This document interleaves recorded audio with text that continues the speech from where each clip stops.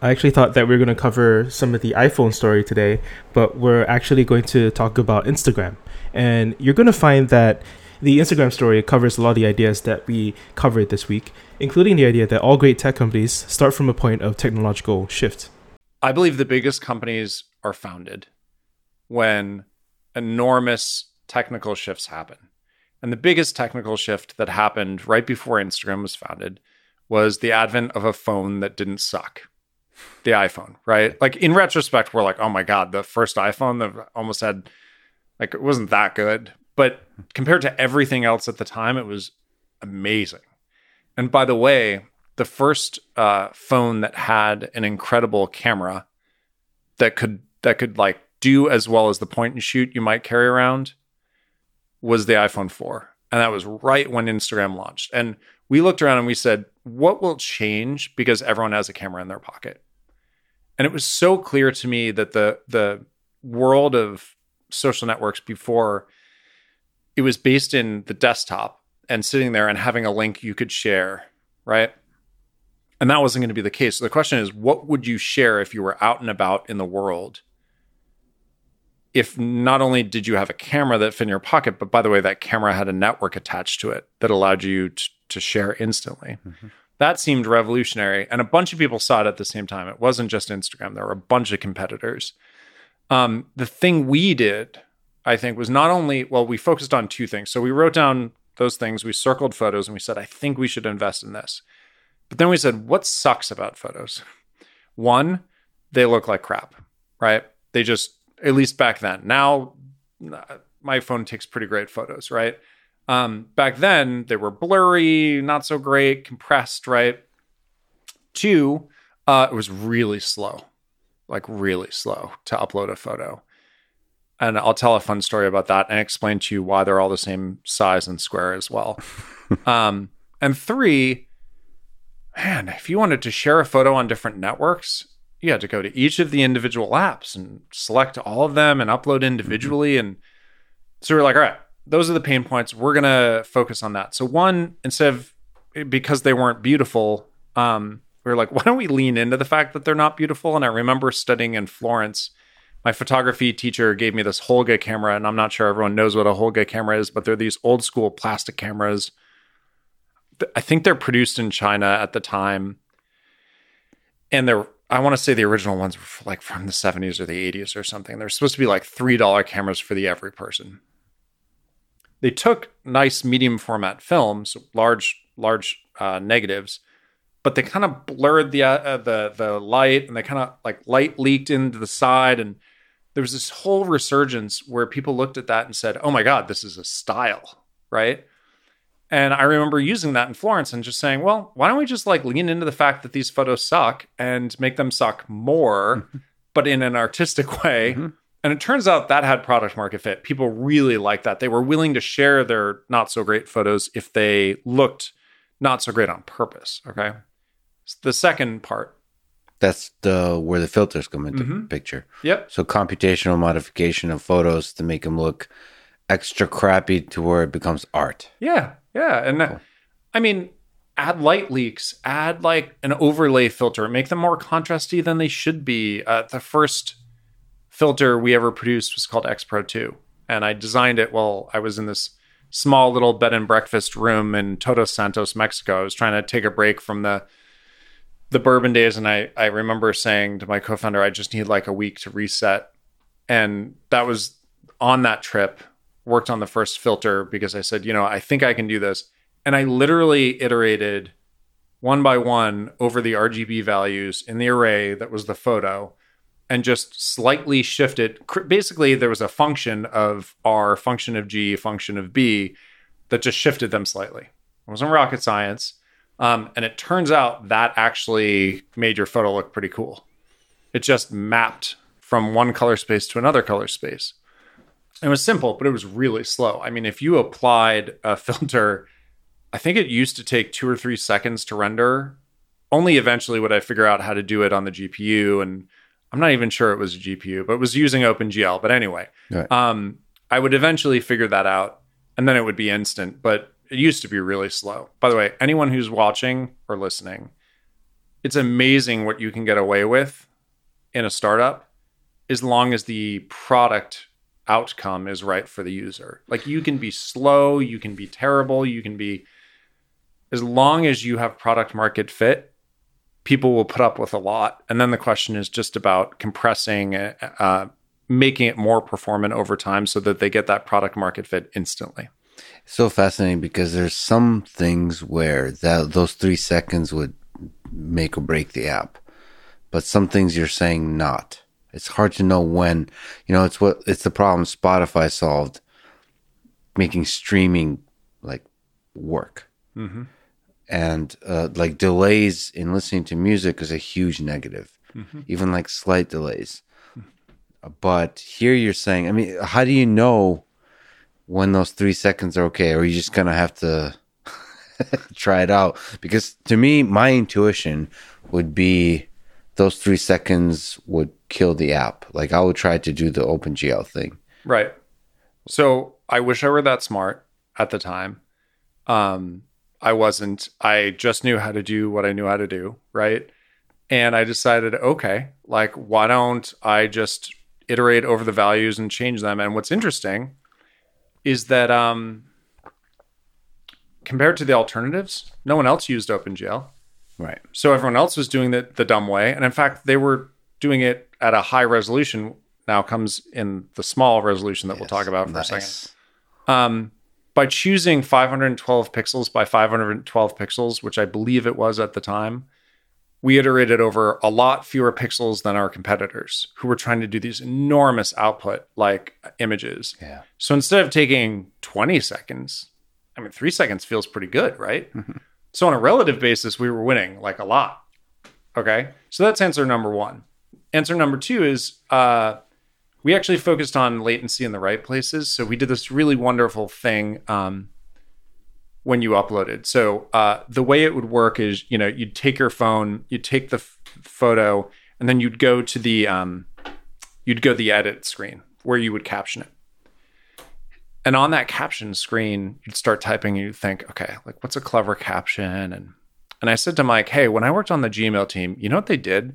When you typed in your username or your email address, even before you've entered in your password, like the probability once you enter in your username that you're going to actually sign in is extremely high.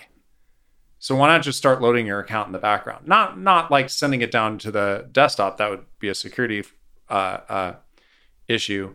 But like load it into memory on the server. Like get it ready, prepare it. I always thought that was so fascinating and unintuitive. And I was like, Mike, why don't we just do that? But like, we'll just upload the photo and like assume you're going to upload the photo. And if you don't, forget about it. We'll delete it, right? So what ended up happening was people would caption their photo. They'd press done or upload, and you'd see this little progress bar just go, thoop, and it was lightning fast, okay? We were no faster than anyone else at the time, but by choosing 512 by 512 and doing it in the background, it almost guaranteed that it was done by the time you captioned. And everyone, when they used it, was like, how the hell is this thing so fast?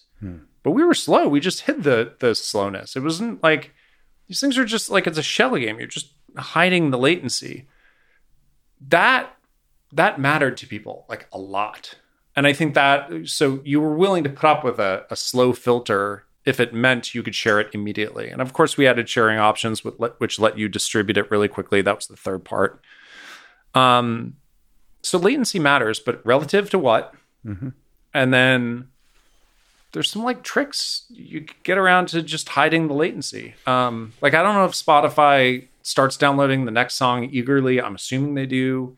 There are a bunch of ideas here that are not rocket science that really help. And all of that was stuff you were explicitly having a discussion about, like those designs and argument. You were having like arguments, discussions. I'm not sure it was arguments. I mean, I'm not sure if you've met my co-founder Mike, but he's a pretty nice guy, and he's very reasonable. And we both just saw eye to eye, and we were like, yeah, just like if you make this fast, or at least seem fast, it'll be great. I mean, honestly, I think the most contentious thing, and he would say this too initially, was I was on an iPhone 3G, so like the not so fast one. And he had a brand new iPhone 4. I was cheap. Nice. And his feed loaded super smoothly. Like when he would scroll from photo to photo, buttery smooth, right? But on my phone, every time you got to a new photo, it was like ka-chunk, ka-chunk, allocate memory, like all this stuff, right? I was like, Mike, that's unacceptable. He's like, oh, come on, man. Just like upgrade your phone. Basically, he didn't actually say that. He was nicer than that.